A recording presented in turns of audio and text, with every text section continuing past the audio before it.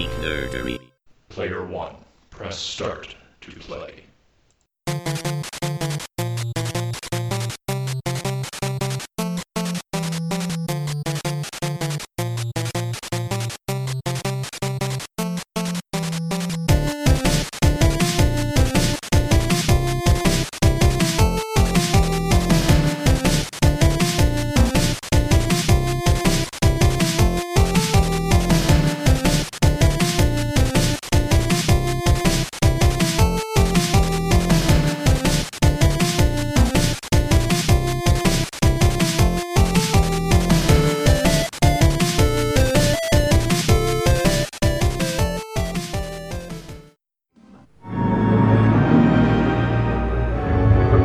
It's here.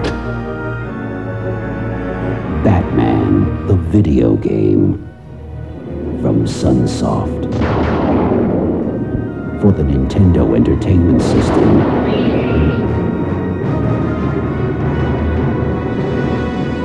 Let the battle begin.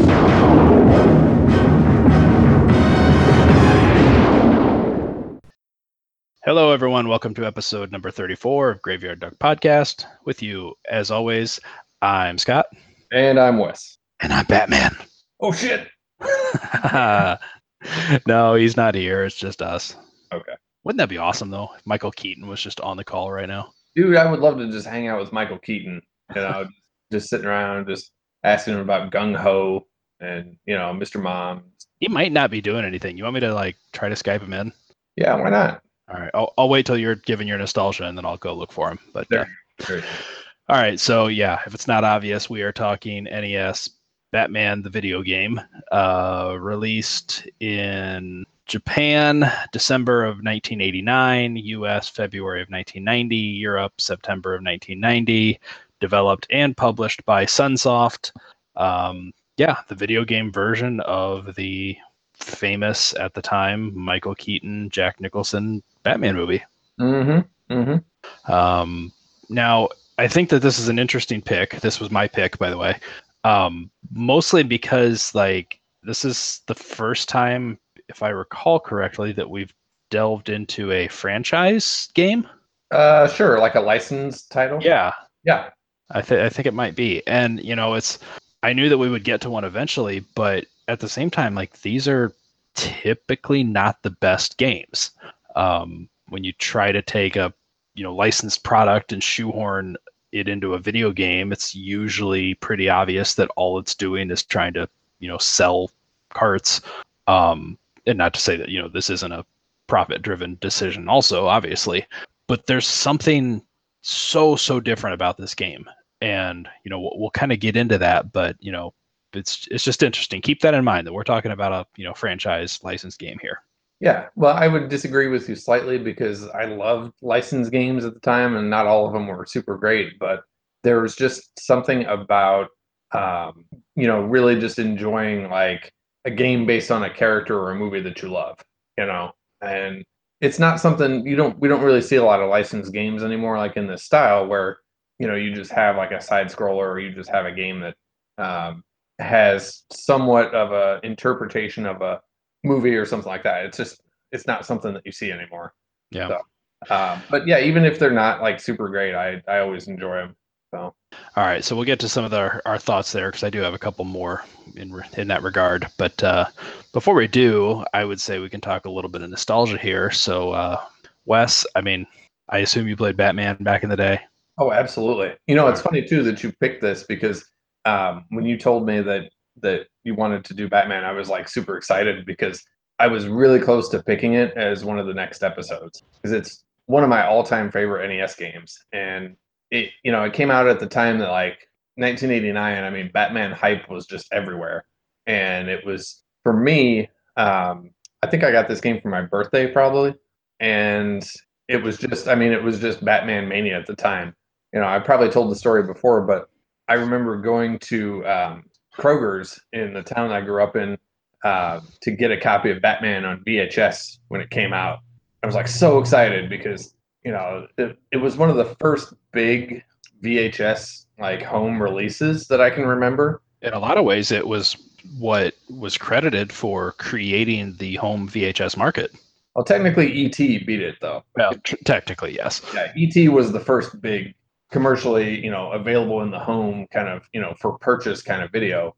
But Batman was really close. I mean, it was a big deal at the time because I remember it was at least up at Kroger, it was like 1995, which in 1989 money is extrapolated for now. It's probably closer to like $35-$40, I'm sure. But yeah, so I mean, the Keaton Batman is still my favorite Batman movie of all time. And I would go so far as to say that the NES Batman, the Sunsoft Batman, is probably my favorite Batman game of all time. Oh, that goes without saying for me. But yeah, I mean, I love the shit out of this game, and I've played it backwards and forwards, so many times, and I still play it to this day. There'll be times that I'll fire it up and I'll just blaze through it in about 15-20 minutes, and I love it. I love everything about the game, the gameplay, the music, the challenge. It's awesome. So this is one that, my nostalgia for it is, I've told this story a couple of times now with different games, but this is one that I didn't own the cartridge until probably closer to junior high. Really? My best friend that lived 2 doors down from me, the other house that I was at, almost every day playing video games, he had it. And there's a couple other games that we've had this conversation with already where it's like, I knew I could always go over to Mike's house and play, his NES games. And he had those, kind of like the games that I put on a pedestal. And still, like, I find the games that I have the most nostalgia for are the ones that, like, I didn't own, but my friends did. Because there was just something a little bit more rare or exotic about them. Sure. Oh, absolutely. Especially if, like, if you had friends that you would trade games with every now and then, to just swap for like a week or so. Right. But like if you didn't have something that they wanted to play, it's like, oh, I just got to go over there and play it, Yeah. Yeah. So this is one that for me, I never got to really play it in more than, short bursts or watching someone else play it. And, that was enough to really whet my appetite, just make me fall in love with the game. Unfortunately, by the time that, I did find a copy of it, years and years and years later, I was so engrossed in, probably Super Nintendo and N64 and everything else at that point that, like, I didn't take the time to sit down and actually play through this as much as it deserved. So it's never gotten as much time as it should have gotten, even though it's one that I feel like I've been playing since I first got my hands on an NES controller. Yeah, and it's so a game I absolutely love, but it's just, it really says something that I love it that much, yet I really never had a ton of access to it. So it's almost like you love the idea of it more than... Well, I guess what I'm trying to say is that it's like, even just having little bits and pieces of it was enough to have that strong of an impact on me. Okay. So it's that good. But yeah, it's the kind of game that I think, just like you said, it's damn near perfect. Oh yeah. So. Yeah. And it's just, I feel like it's just the perfect amount of stages. I mean, there's only 5 levels to it, but it's such a quick playthrough, and especially if you get really good at it. And it still requires a little bit of luck and some timing issues here and there. But I mean, this is a game you can just sit down and just breeze right through and feel good when you finish it. It doesn't drag at all, I don't think. No. Yeah, and the other funny thing that I was going to say too about how enjoyable it is like, I don't care, 2 bits about Batman. Like, I'm not a comic book person. I enjoy the movies, for what they are, but it's just like, I don't play this game or care about this game because, it's a Batman game and I'm a Batman fan. If this were any character other than Batman, I would love it just as much. Because to me, the 3 things that make this game so perfect are that soundtrack, the level design, and just the unbelievably solid controls. Yeah. And all 3 of those things are what make this game what it is. Like, to me, like I said, I don't even think about the fact that I'm playing Batman. And, this kind of ties into what I was alluding to before when I said, this is a licensed title, but not really, because the thing that makes it so interesting is like, okay, yes, it's based on the Batman movie, but kind of. I mean, Yeah. you get a cut scene between each stage where he's driving the Batmobile or Joker threatens you or something like that, but that's really the extent of it. Like this game is very analogous to the original Ninja Turtles that we Mhm. talked about, where it's kind of like the programmers of the game knew just enough about the source material to kind of base a couple of characters off things, but the rest of it was kind of just their imagination just running wild. Well, we'll And get into that. I've got quite a bit of notes talking about that kind of stuff. okay.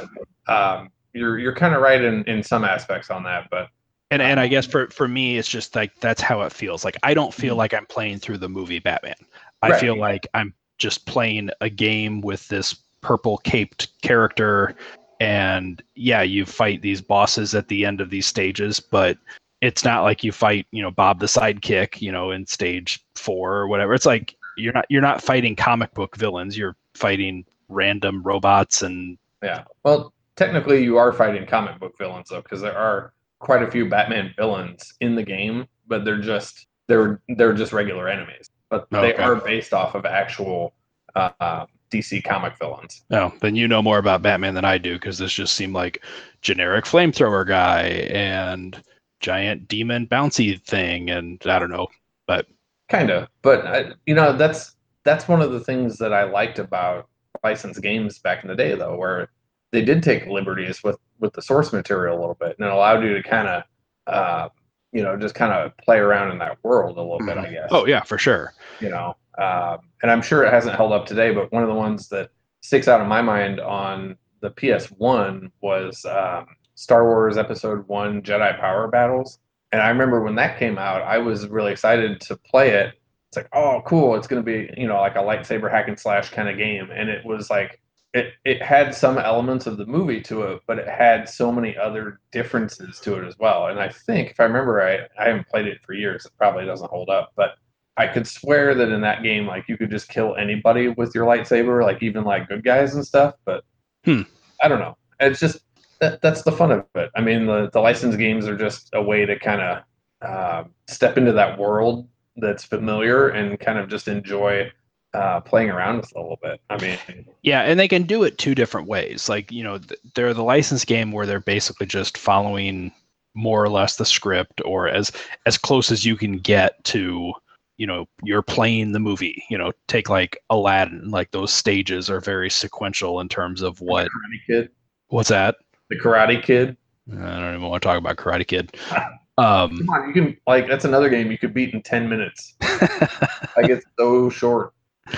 But yeah, so there's those ones that really do try to capitalize on what the product is, and you're basically playing the movie or playing the show or playing whatever. And then there's others where it's either a cash grab, like we're just trying to use this character that you recognize to sell our game, but that character is just kind of shoehorned in. We made a sprite that looks like him, but ultimately you're just kind of playing something else. And I don't feel like that's what this did, because this isn't a cheap game. And I'm interested to hear some of the research that you did and things that you found. But yeah, there's quite a few actually. It's going to be interesting. But. Yeah.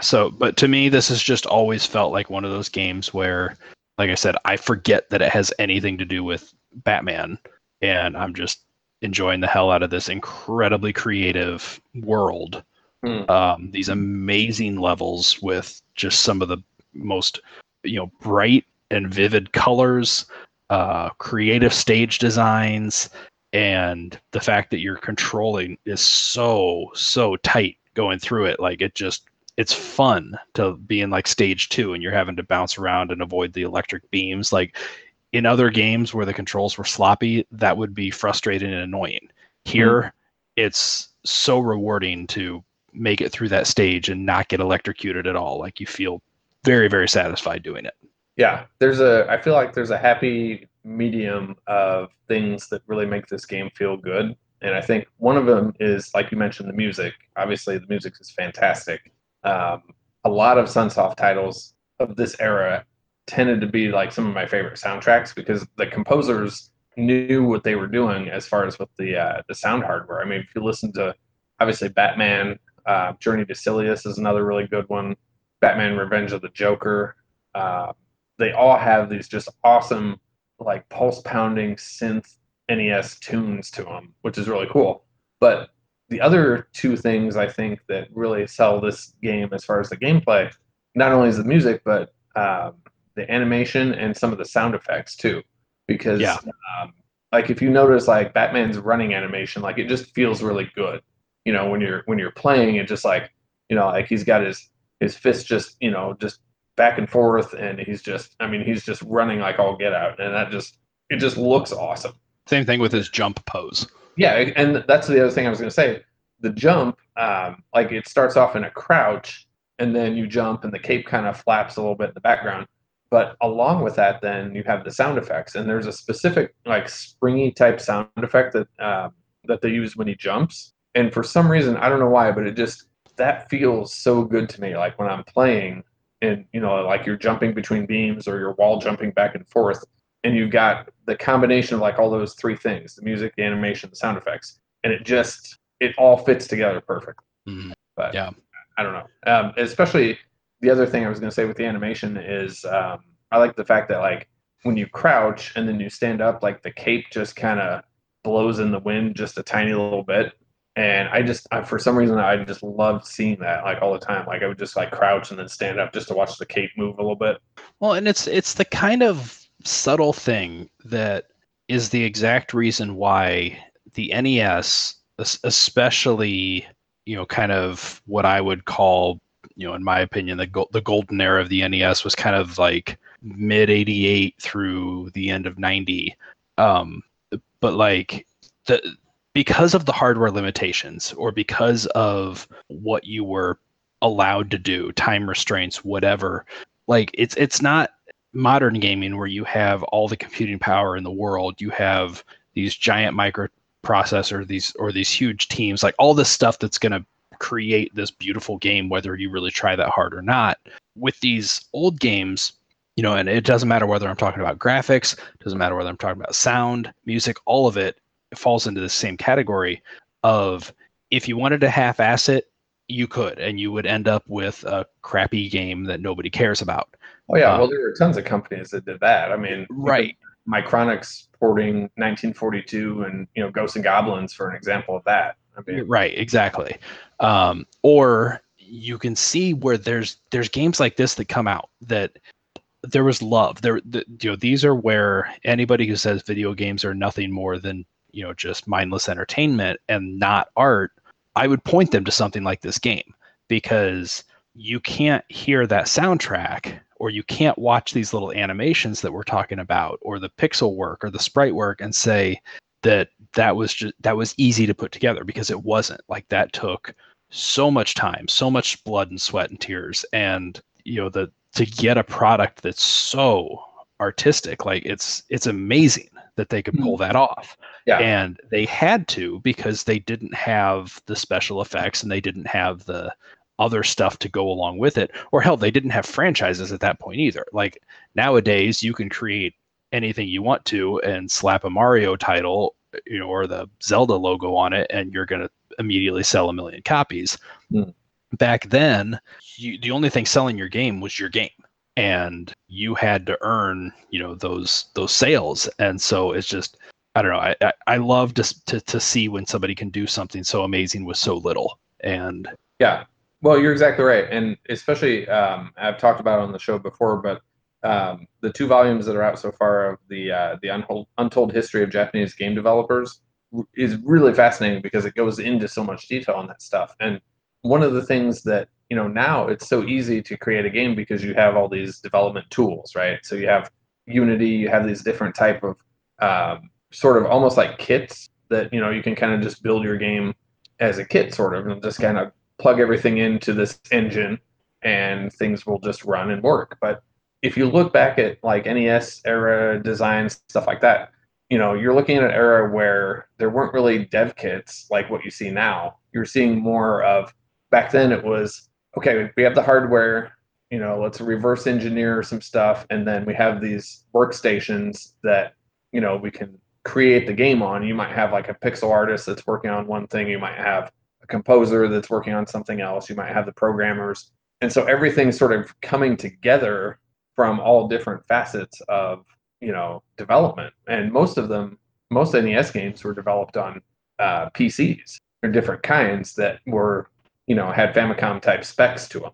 And then the game was kind of assembled and put together from there. So you're right. There's a lot more detail work that's involved, and especially with like sprite work, which is why you don't see a lot of that stuff anymore. Is a lot of those good designers they're not in the industry anymore. It's not something that now it takes too much work to do that. So now you could just you could create a game much easier now. So I mean, I agree with you there. It took a lot more effort and manpower to do those, especially on limited hardware. But when you have a good team, you have good talent that can develop those games, then you come out with stuff like this that's just fantastic. Right. And I think that this is the kind of thing that's just proof that there really was talent behind it, because these guys weren't hiding behind like you said, design kits or computers that did all the work for them. Like this product is purely because somebody really, really talented was working on it.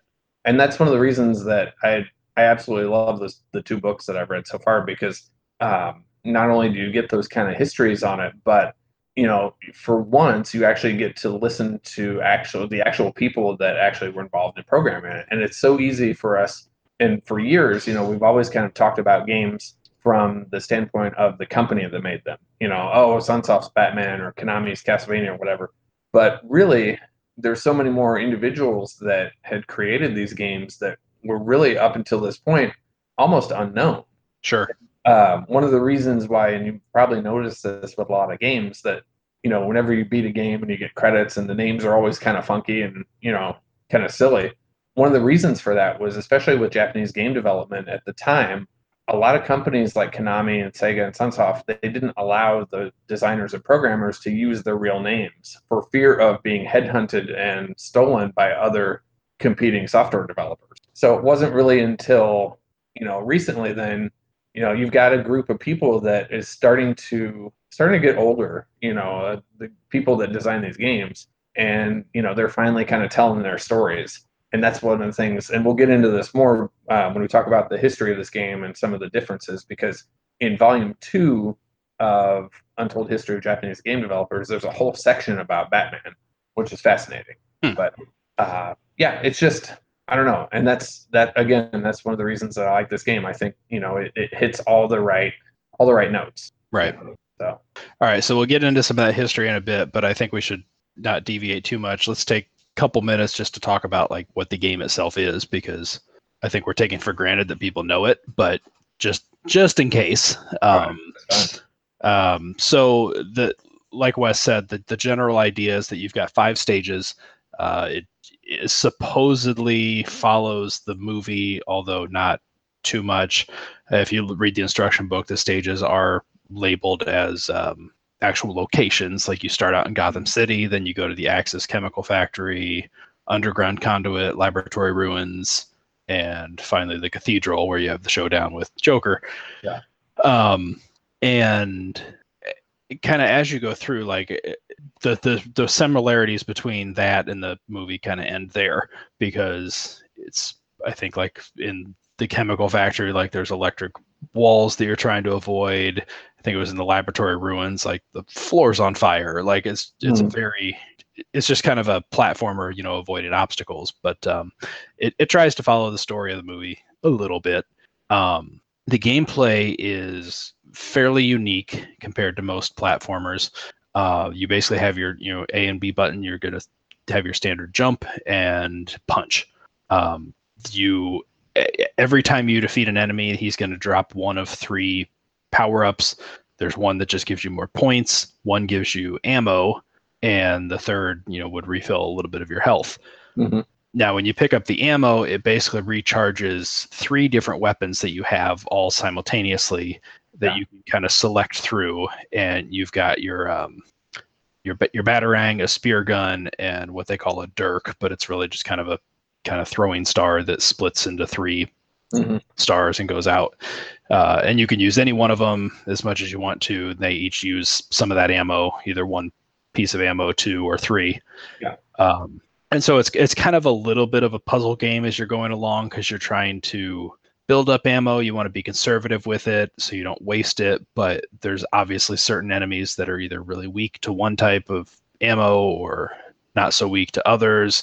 The range is different, speed is different. So it's kind of fun as you play this game a lot to suddenly discover like, oh, actually the EEVs, which are those big like tank things that spit fire at you, like die a lot easier if you use this instead of that. Having you have all the weapons at first is nice because it gives you the choice to play it however you want. You don't have to wait and pick up, the batarang in stage 1 and the spear gun in stage 2 or whatever. You have them all from the start. Right. That's true. Yeah, you can decide how to play them and what do you want to use and stuff like that. So, although it is incredibly satisfying to just run through and punch the hell out of everything in this game. Oh, sure. Yeah. Yeah. But for me personally, I tend to use the batarang the most because it's the most overpowered, and occasionally the spear gun, and there's only like 2 spots in the game that I ever use the dirk. Yeah, that's about right for me too. Yeah. So, and then the other really, really, really fun thing about this game is you have the ability to wall jump. And unlike other games that have this, which might make you kind of roll your eyes and groan, it's actually incredibly solid in this game. It's not the Ninja Gaiden wall jumping where you get stuck on a ledge and it's like, oh crap, now where do I go? And it's not Super Metroid where it takes you, 10 hours and watching some little green ostrich teach you how to do it. It's basically as soon as you hit a wall, you kind of cling to it and you can immediately jump off.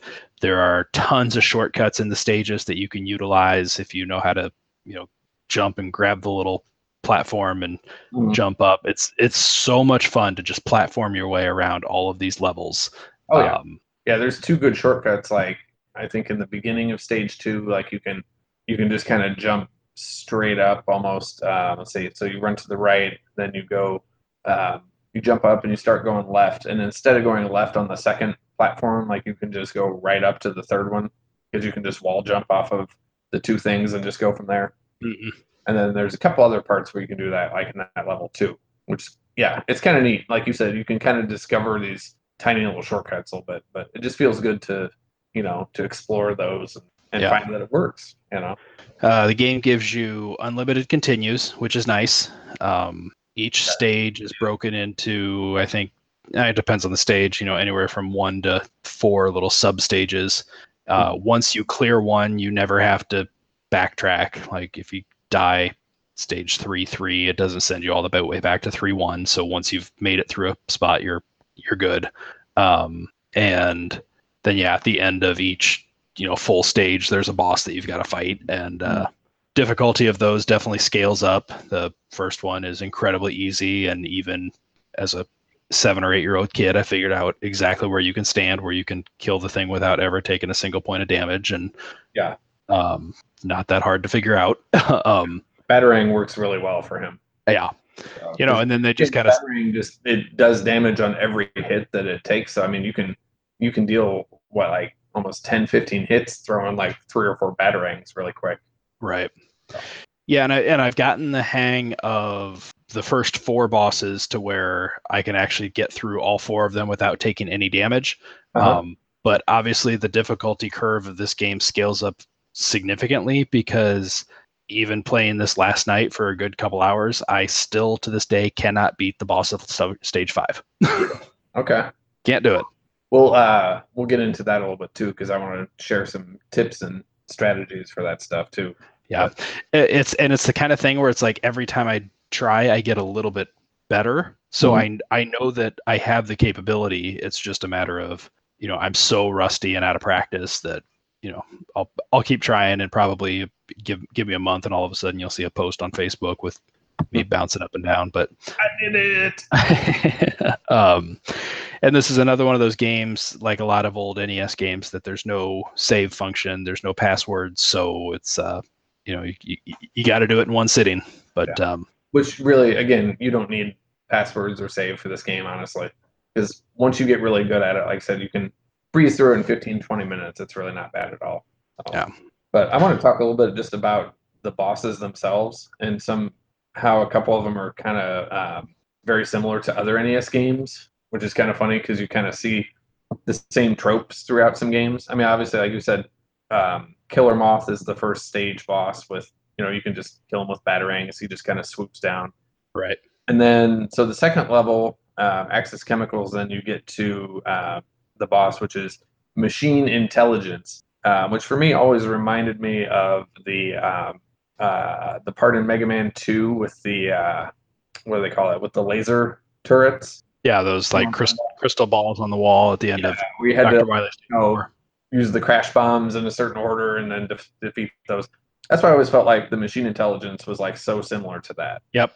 Yeah, so it's basically in one room, there's just 3 weak points that you have to take out, but they're all shooting different projectiles at you, so you kind of have to use different weapons, position yourself in a different spot to get them all taken care of. But I remember as a kid getting to that boss and just thinking it was the coolest thing ever, like, because it was so detailed and so many things going on, and it always like stressed me out. And yeah, once you break it down, it's not hard at all though, because no.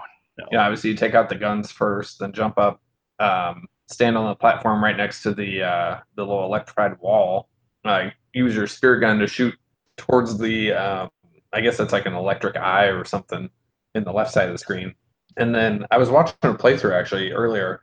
And it's kind of funny because in this playthrough, this guy like went back to the very beginning of the like on the left side of the screen, and he just kind of stood there and jumped up and shot spear gun at the main boss, because when the wall disappears, then it starts shooting at you or whatever. Right. I never did it that way because I think it was, I don't remember which Nintendo Power it was, but they had tips and tricks for the bosses on this one. And I find that at the end of 2, it's so easy. Like you can literally just crouch in front of the boss and all 3 of the shots just go right above your head. So you just kind of jump up and punch him several times, crouch, let him shoot, and then repeat. So,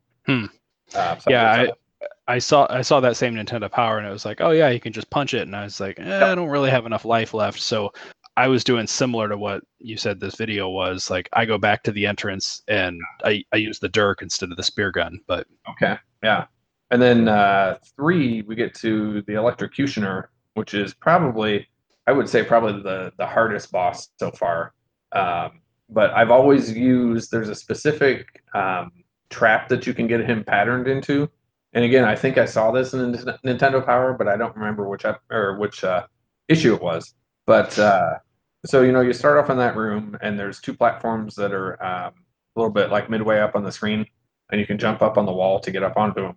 So the Electrocutioner, he jumps up really high, and then he's got this giant electric wave that he shoots. So you can't really jump over it if you're there. But what I do, and I think it's spelled out, I'm gonna have to find the tips and tricks part of it. But if you wall jump first and then get on the platform on the left side of the screen, but then face the right, the boss starts off on the left side of the screen.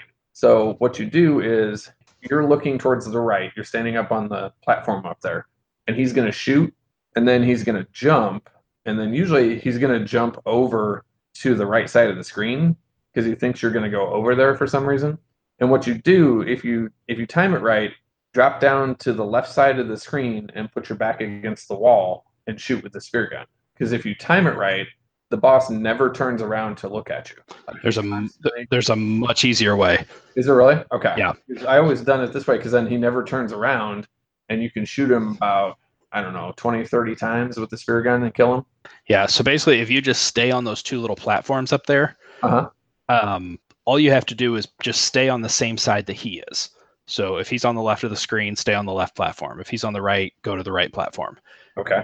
And as long as you always face the middle, and you can like equip the batarang is actually the easiest way to do it, then as soon as he goes to jump over to the other side, his jump is high enough that he'll jump to the height of those platforms and just hit him with a shot, as he's going across.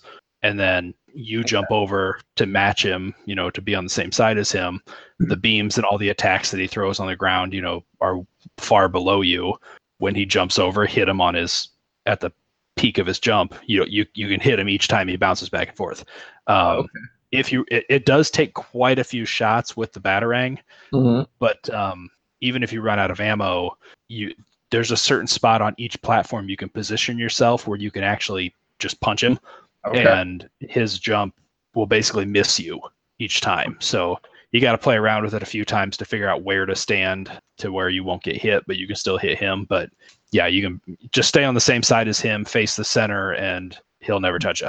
Okay, I'll try that. See, that's another thing I like about this game because I've played it so much that I know my specific patterns that I like to use. So hearing like different versions of that is kind of cool because then I can kind of try that out too. But Right. I don't know. I just always like the fact that, like I kind of trapped him in this pattern where he doesn't turn around at all. I just thought that was cool.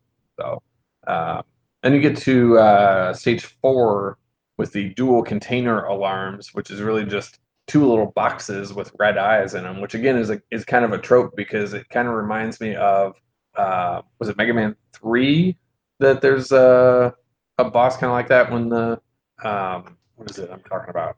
Well, there's the little cubes that come out of the wall in the second stage of Dr. Wily and Mega Man 2. Okay. It makes me think of the Blaster Master stage too. I was going to say that too. Yeah, it's very reminiscent of Blaster Master, which again, same company. So Yep, evil cubes. yeah, and it's just funny though because between the machine intelligence and the dual container alarm evil cubes, like it seems like those kind of things popped up in NES games a lot. Yeah. Like this computer is evil, but it's really just 2 suitcases that shoot lasers, so I gotta punch the hell out of them. Yeah, it was the late 80s. We were afraid of computers still. I know, right?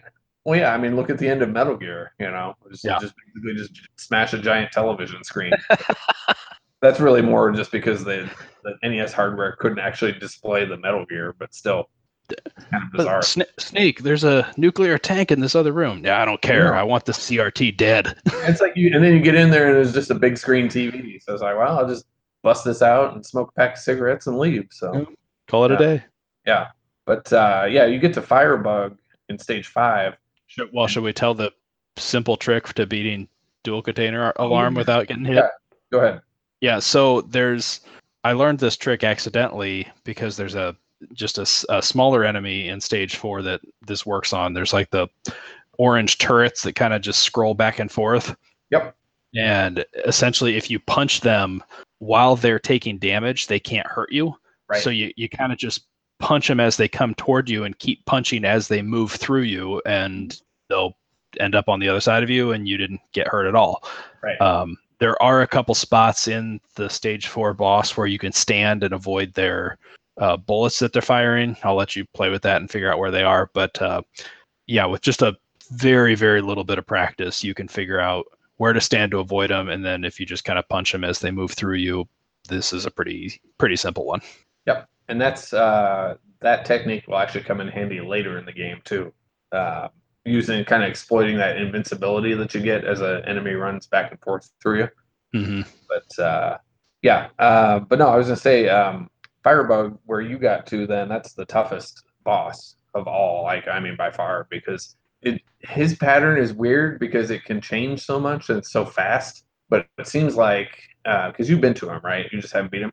Oh, several times, yeah. Okay. So usually, what's he do when you start? Like he just runs up to you and just starts like rocket punching you, right? Yeah, he charges straight to you. Yeah.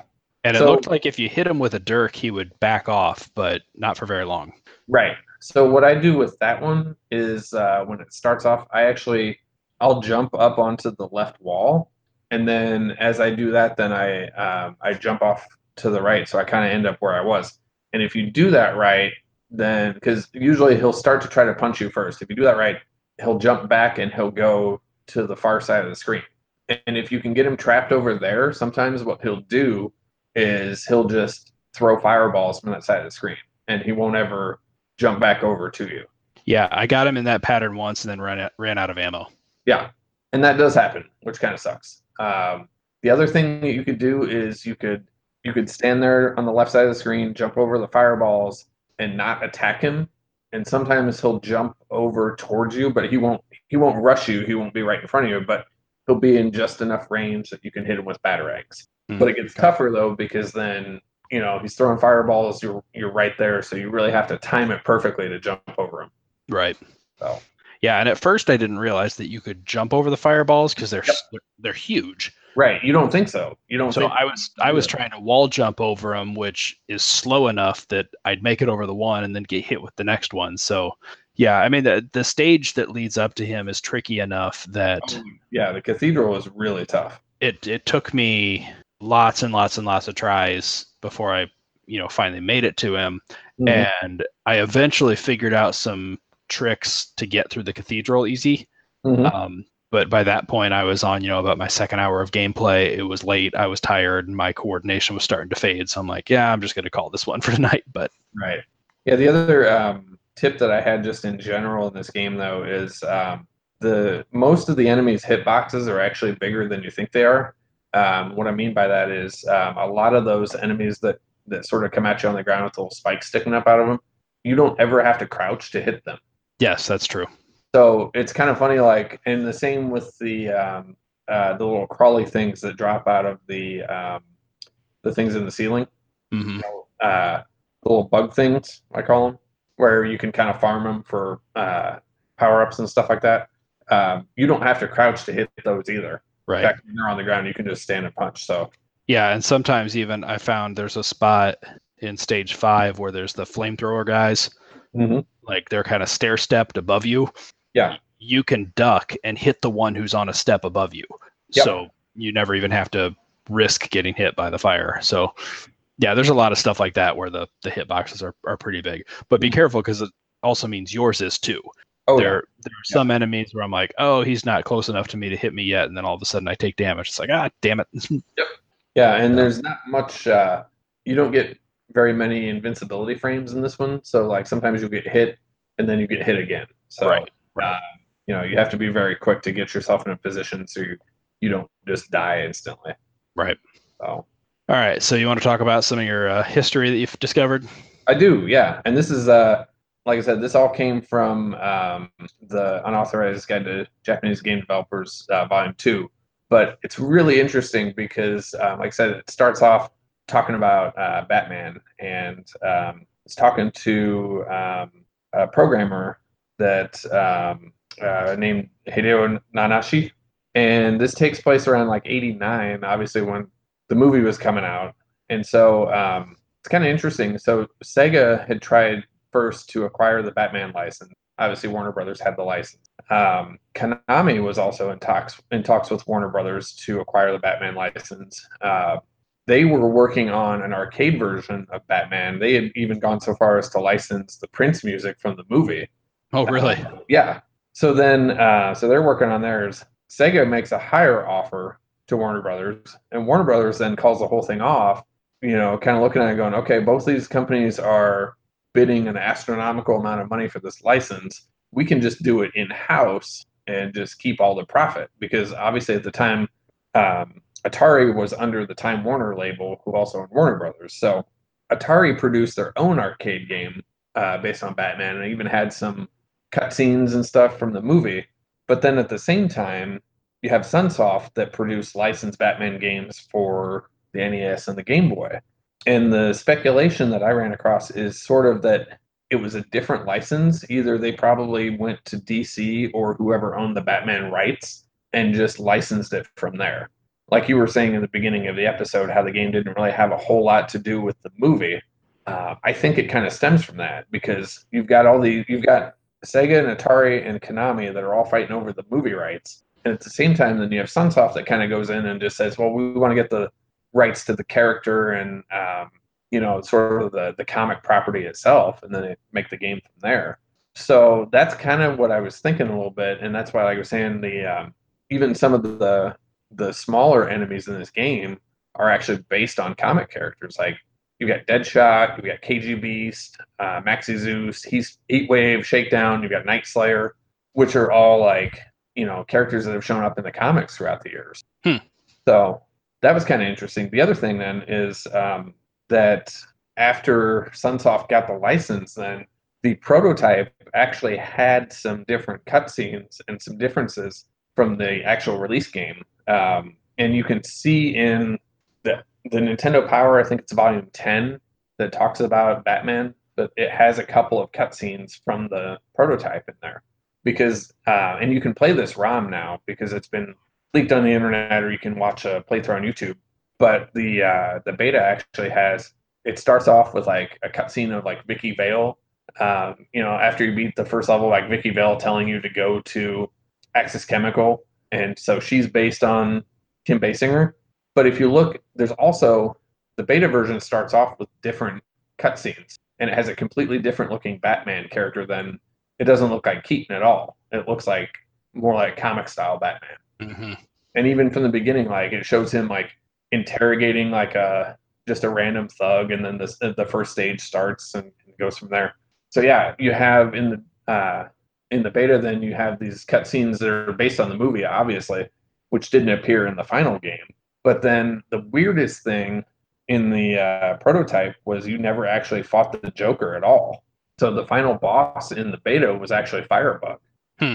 And the Joker just dies in a cutscene, which is just really anticlimactic. Because I was watching a playthrough of it, and I was like, okay, it's pretty similar to the main game. There's not a whole lot of differences. There's a 1-up icon that shows up in the first level that's nowhere in the actual game. Right. I've seen that on the internet. Yeah.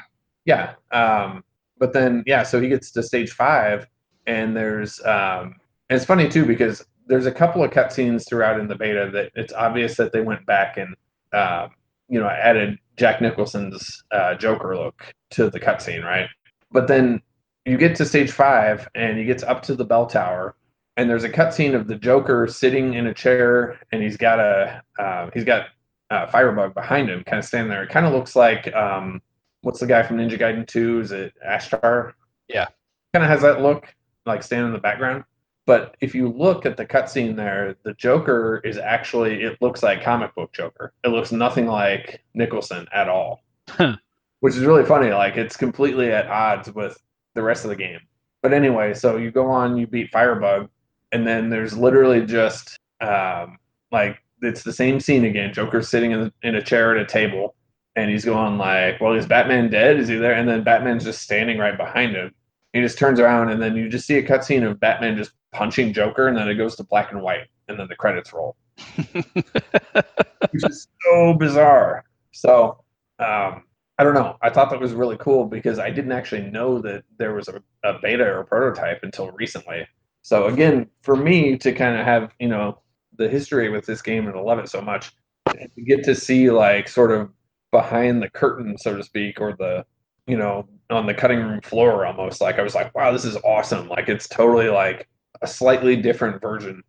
Well, it does bring to light like why when you look for images on the internet or whatever, there are tons of those little cutscenes or cinematics that it's like, I don't remember that picture at all. Like where was that? Full release. So yeah, I'm sure that when this game was being developed and those kind of shots were sent out to magazines, I'm sure that's what they used. But by the time the game came out, it was totally different then. So. Oh yeah, I mean Nintendo Power was guilty of that many times over, of getting a scoop on a game long before they actually got their hands on it, and not that that's anything I'm faulting them for. Like that was just kind of the way of the industry. So many times you'd see pictures or screenshots or clips from something, and then years later go back and look and be like, wait a minute, that's not in there. Right, exactly.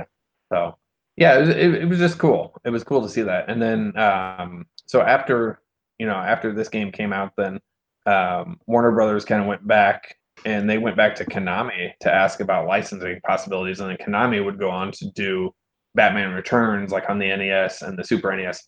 But then Sunsoft, they still went and they made Return of the Joker, which is at the time, like when that came out, I remember thinking, okay, this doesn't really, it looks kind of like the first Batman game, but the sprite is bigger. And, it's like, oh, the Joker's back. That's weird. Like, that's like not like movie wise. Because obviously, you watch the movie, it's very obvious that, Batman just kills the Joker by, pulling him down from the helicopter, attaching the grappling hook to the cathedral and everything. Spoiler alert. Well, it's 89. But yeah, so at the time I was like, man, this is weird. Like it's totally different. So I mean, I can see why it went that route now, because Sunsoft probably just went back and said, okay, let's just make a Batman game, just based on the comic book characters. And that game is fantastic. It's incredibly hard. But again, talking about Sunsoft music, and that soundtrack is fantastic as well.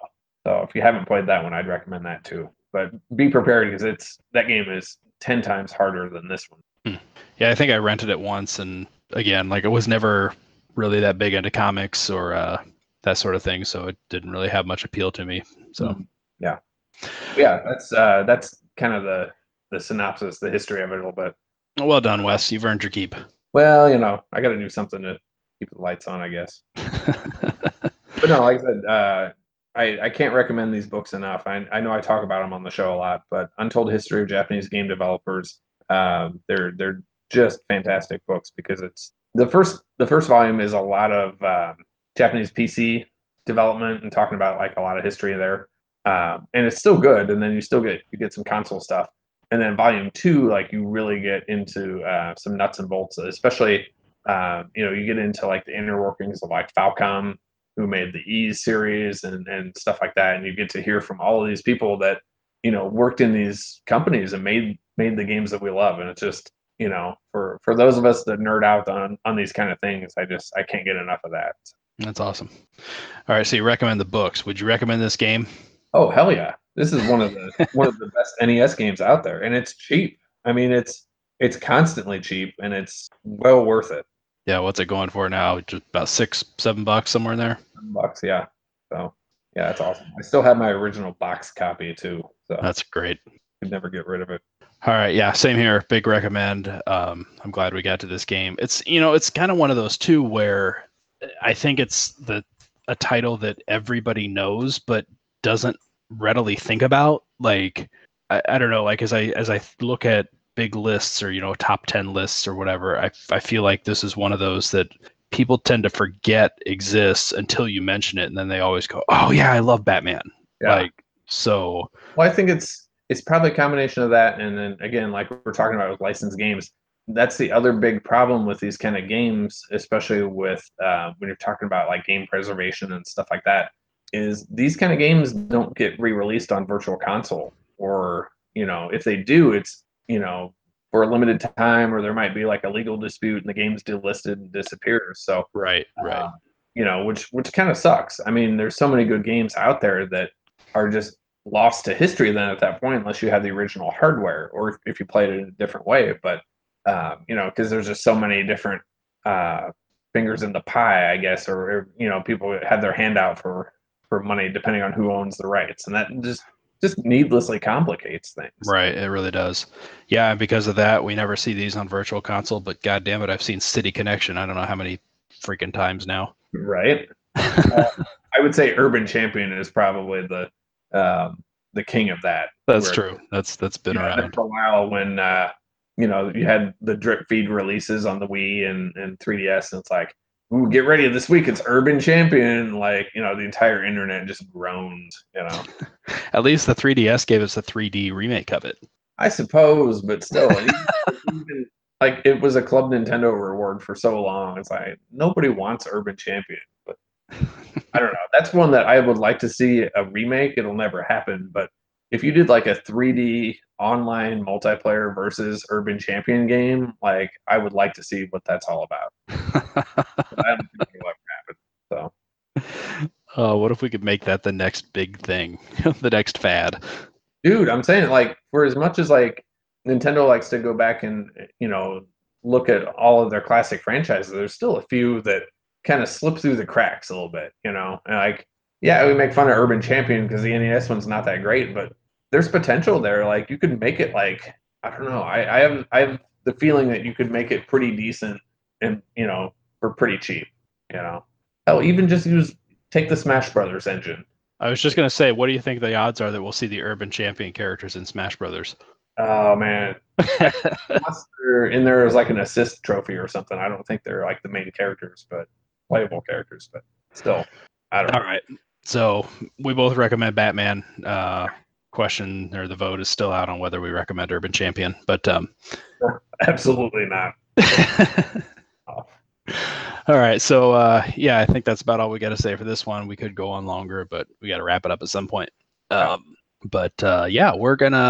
We're gonna be back in 2 weeks with a little bit different approach, doing something new for at least the next little while. Mhm. Won't spoil exactly what we're going to do yet, but just know that you should keep your eyes peeled. You'll want to listen for the next several weeks because we have something kind of cool in mind. So Yeah, it's going to be fun. We're going to shake it up a little bit, and we'll talk about more online. But I think it's going to be interesting, and it's going to be a good way to kind of re-examine some games and talk about some other games that we don't normally talk about. right. But until we get to that point, of course, we've got to do another Graveyard Duck Challenge. So these are going strong. We're having a lot of fun. And yeah, I'm kind of looking forward to this next one. I think it's a game I'm not very familiar with. So I don't expect to set too great of a high score unless I discover that I'm just really good at it. But yeah, we're going to be playing Ice Climbers. Exciting. No. Yeah, so yeah, it's gonna be Ice Climber. We're gonna go for a high score challenge, and or for most of us, probably it's gonna be a low score challenge because Ice Climber is it's got a very unique gameplay mechanic to it as far as like your jumps are very high, but they don't go very far, so you tend to fall off platforms a lot. So I don't know, it's gonna be interesting. I'm looking forward to that because Ice Climber is not one that I play a whole lot, so I'm kind of excited to compete a little bit. Hopefully, I'll participate this time. I was too busy to participate in the Punch Out Challenge, but that was just a bunch of us trading the exact same time. So you know what? That I was really excited to see that though, and because that kind of shows that like okay, this is the absolute minimal time that you can beat Glass Joe in was 42 seconds, and to see like so many people getting 42 seconds exactly and posting their scores of that, like that was really cool. So yeah. All right, so Ice Climber next week. Post a screenshot of your high score with 1 credit, and yeah, you can post it to any of our social medias: Facebook, Twitter, Instagram, wherever you want to. Discord. Yep. And, be sure to hashtag Graveyard Duck Challenge with your screenshot and put your initials in there. Yep. And put you on the high score board. Yep, definitely. So look forward to that. And Wes, we haven't gotten any requests for games in a while, but if anybody wanted to make requests, how would they do that? Well, there's several different ways that you can do that. And we do have a couple of requests that we still have to get to. So I promise that we haven't forgotten about you. Nope, we have not.